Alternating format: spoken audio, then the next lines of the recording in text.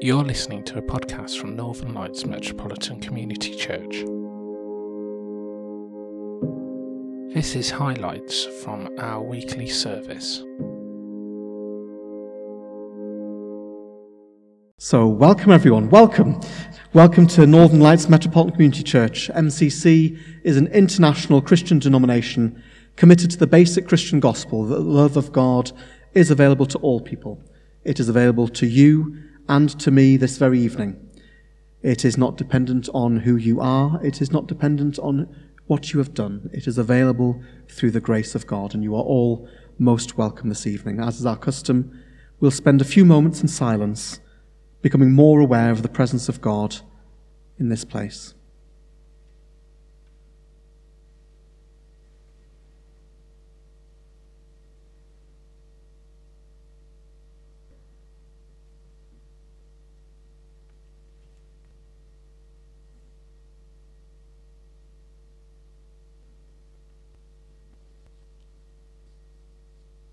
Tonight, we continue our theme and we consider being and noticing the light to the world. And we're considering Jesus completing the law in particular this evening. And we'll hear that through our time of prayer, through our time of worship, through song and through word.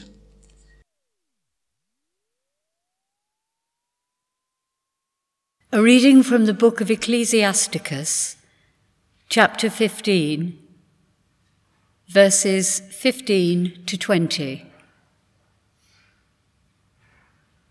If you will, you can keep the commandments, and to act faithfully is a matter of your own choice. He has placed before you fire and water. Stretch out your hand for whichever you wish. Before a person are life and death, and whichever they choose will be given to them. For great is the wisdom of the Lord. He is mighty in power and sees everything. His eyes are on those who fear him, and he knows every deed of us all. God has not commanded anyone to be ungodly, and God has not given to anyone permission to sin. This is the word of the Lord.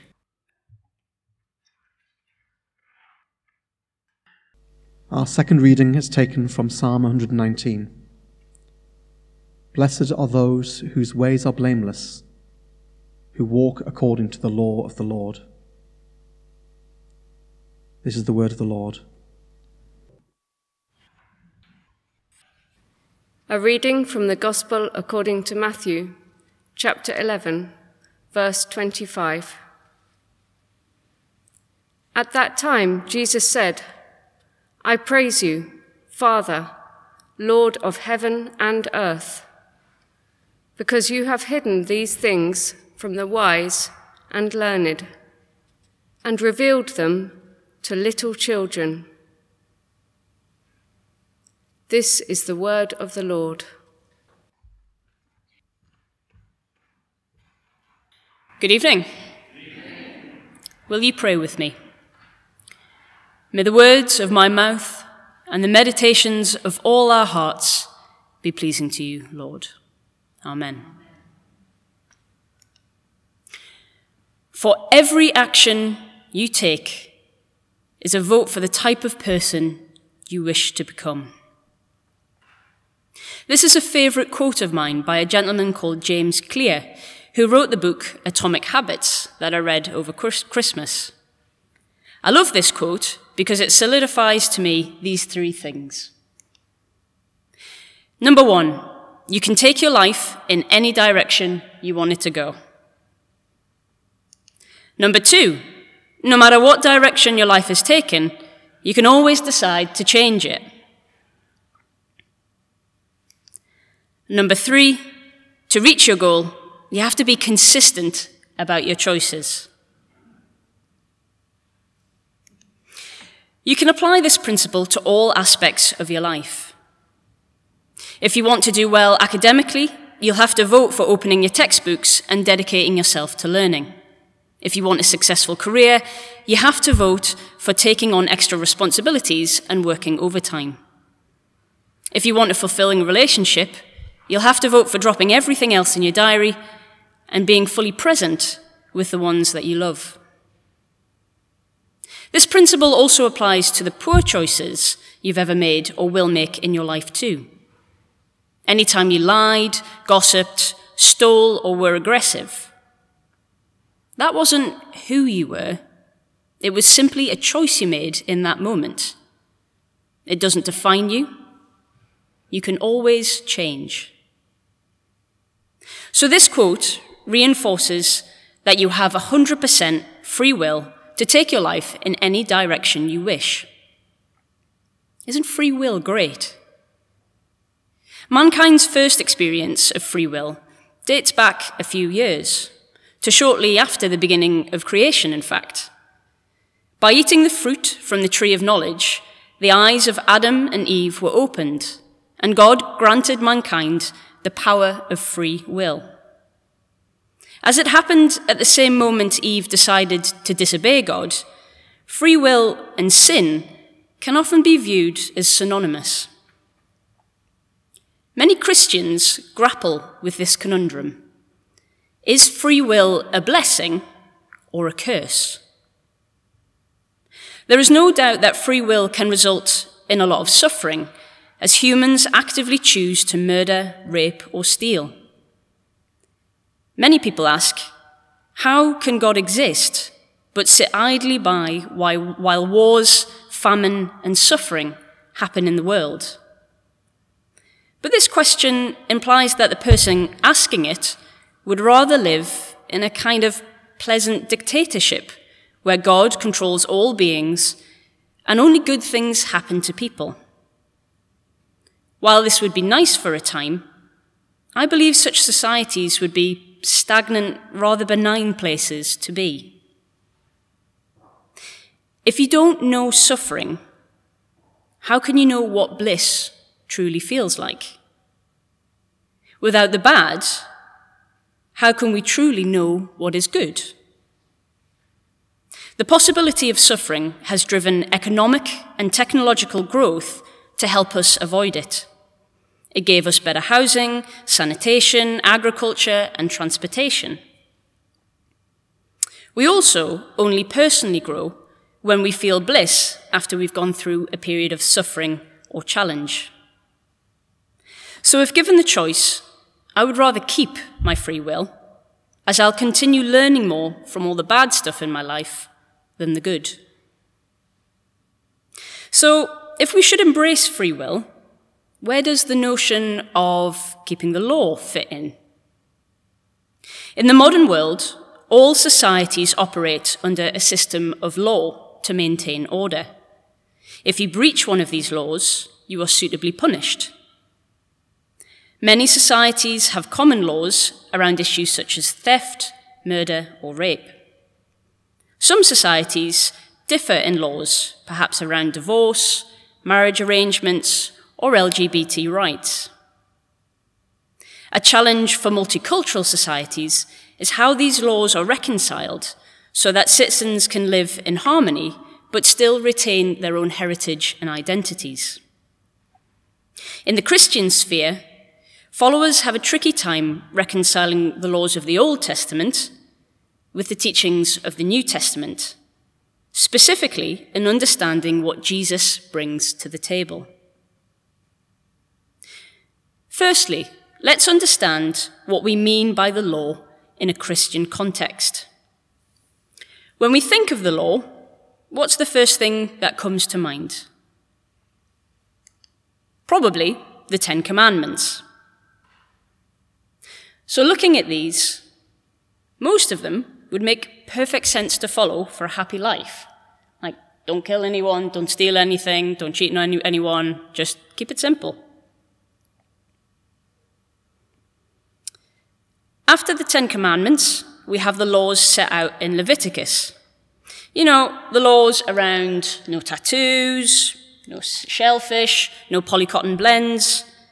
These laws actually seem pretty obscure to us in today's society. But in a time when the nation of Israel was fighting against the odds of oppression, exile, and famine, it was essential that they followed these laws to avoid infection and ill health to ensure their survival and prosperity. So these laws are known as the Mosaic Laws, simply because they were written in and around the time of Moses. If we fast forward to the context of Jesus' life, the citizens that he preached to tried to follow the Mosaic Laws. But they had the additional difficulty of Pharisees tweaking and changing these laws to suit their own ends and sense of self-righteousness. Remember that prior to the printing press, ordinary citizens didn't have their own Torahs, they didn't have their own Bibles, so they couldn't have known any better than what the Pharisees were preaching. What they heard in the synagogue, they likely took as truth and followed it. Jesus was right to be angry about this, and he called the Pharisees out on it repeatedly. Jesus himself was a game changer. But his significance wasn't only in how he called out the Pharisees on their hypocrisy. His death and resurrection was the fulfillment of God's grace for the forgiveness of all people's sins, past, present, and future. In doing so, we could experience a genuine relationship with God.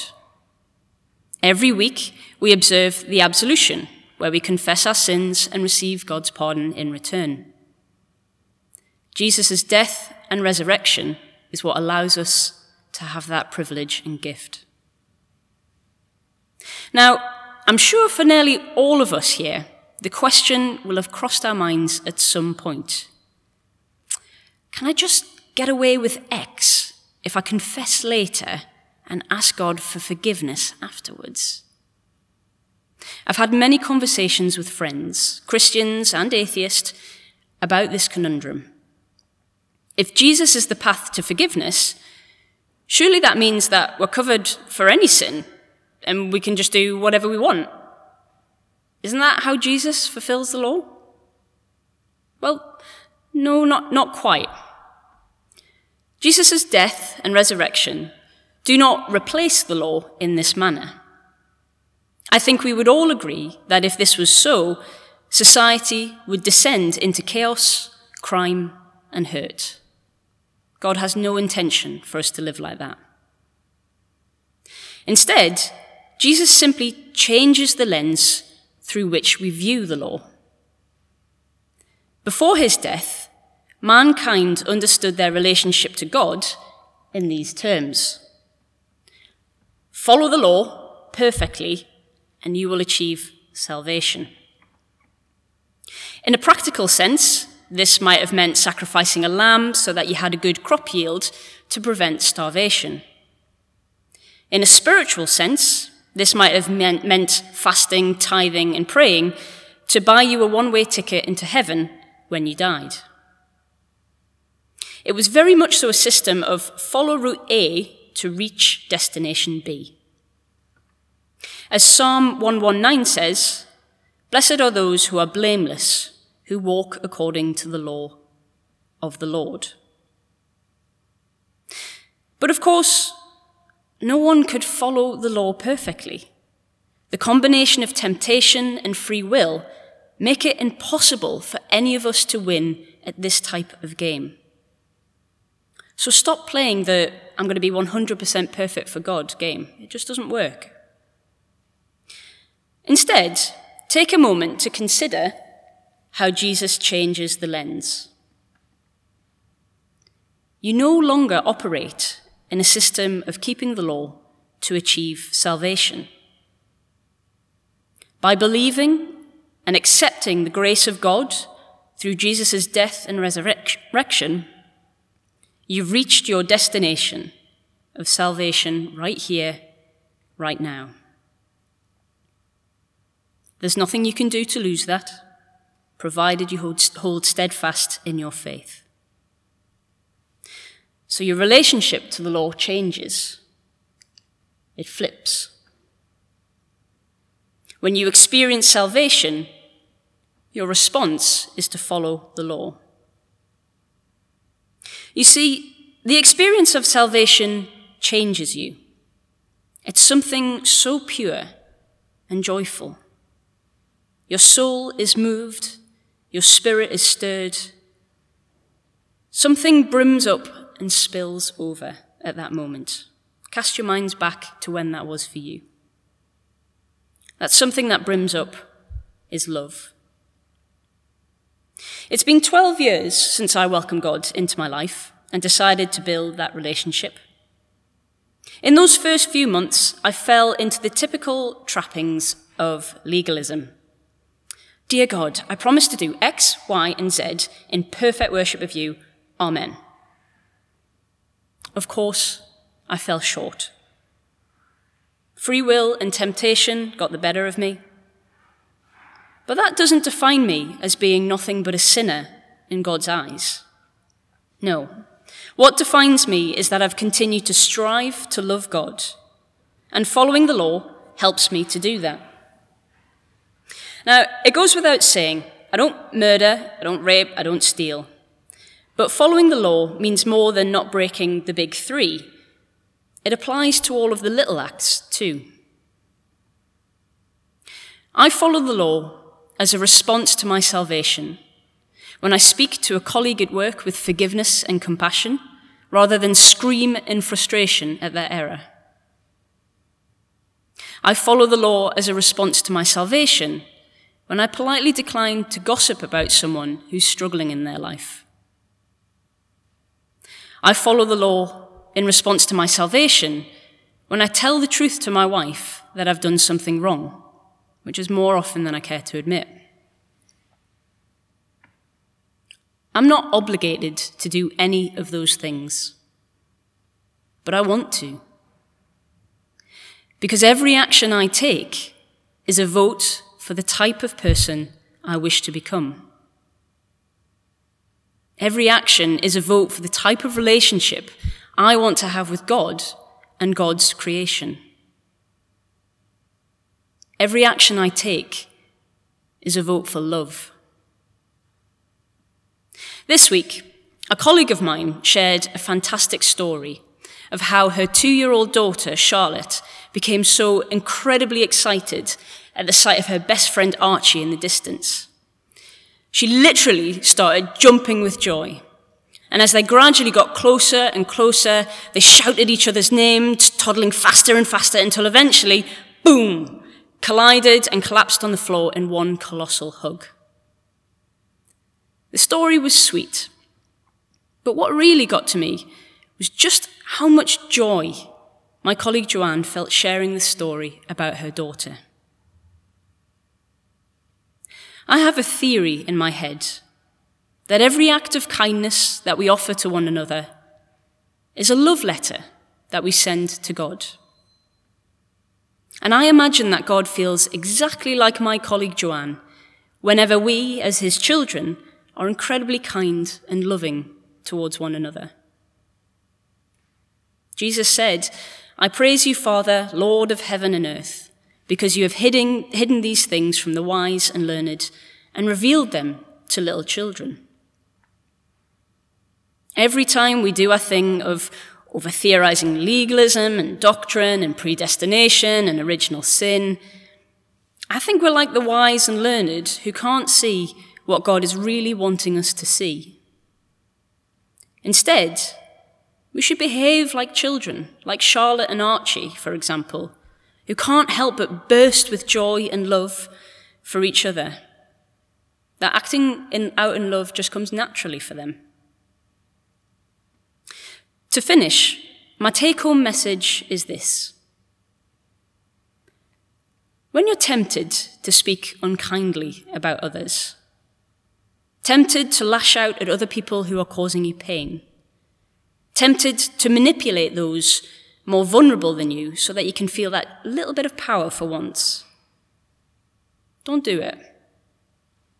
Let your love of Jesus, who gifted you salvation, be your motivation for being the better person. Not because any law says that you have to, but because you want to. And don't just do it to the people you love, but also to the people who cause you terrific pain. I'll leave you with these words. To love God, love one another. It's as simple and as difficult as that.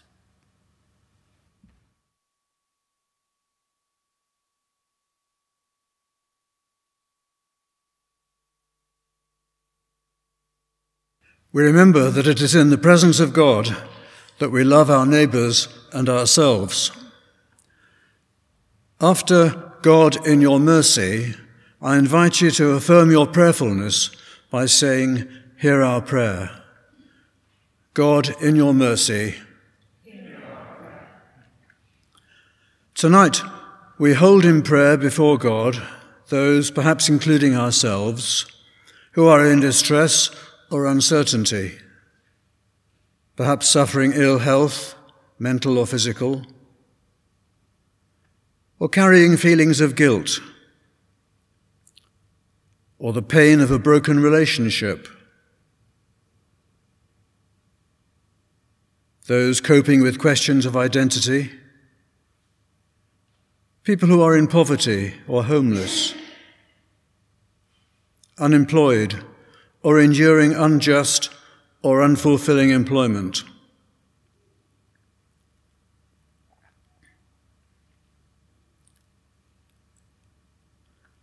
Blessed are the poor in spirit. God, in your mercy, hear our prayer. We also hold in prayer before God people who are looking forward to a new stage in their lives, those who are moving to new homes in different parts of the country, or taking up new employment,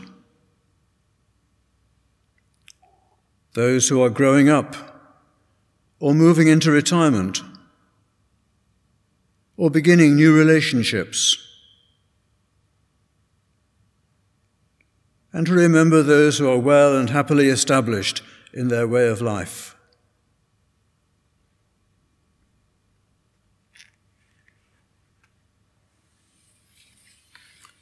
Behold, I make all things new. God, in your mercy, hear our prayer. And we hold in prayer before God the complexities of life across our planet and the earth's own distress. We think of global heating and its victims, of the spread of new diseases, of those who suffer the effects of warfare and civil strife, of people who lack adequate water, food, health care, education. We remember those who take counsel for the nations of the earth, that they may be led to seek peace and a good stewardship of our home.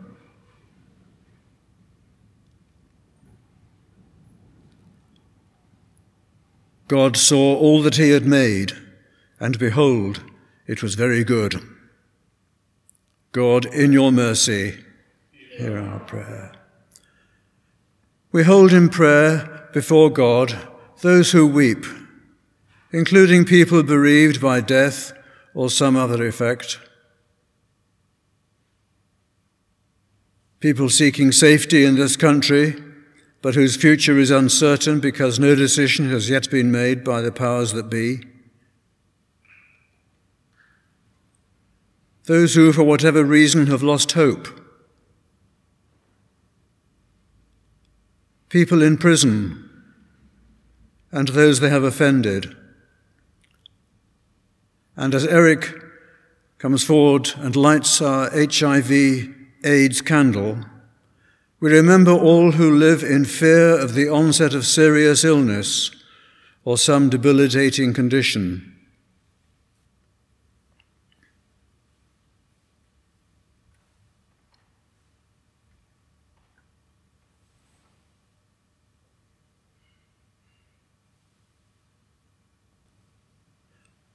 Comfort, comfort my people, says your God. Speak tenderly. God, in your mercy, hear our prayer. Holy God, by whose authority is judged all human exercise of power, give us and all your church grace to obey where we are called to solidarity, and courage to resist when your justice is at stake. Through Jesus Christ our Lord. Amen. And we conclude these prayers by joining in the one which Jesus taught his disciples. Our Father, who art in heaven, hallowed be thy name. Thy kingdom come, thy will be done on earth as it is in heaven. Give us this day our daily bread, and forgive us our trespasses, as we forgive those who trespass against us. And lead us not into temptation, but deliver us from evil. For thine is the kingdom, the power, and the glory, forever and ever. Amen.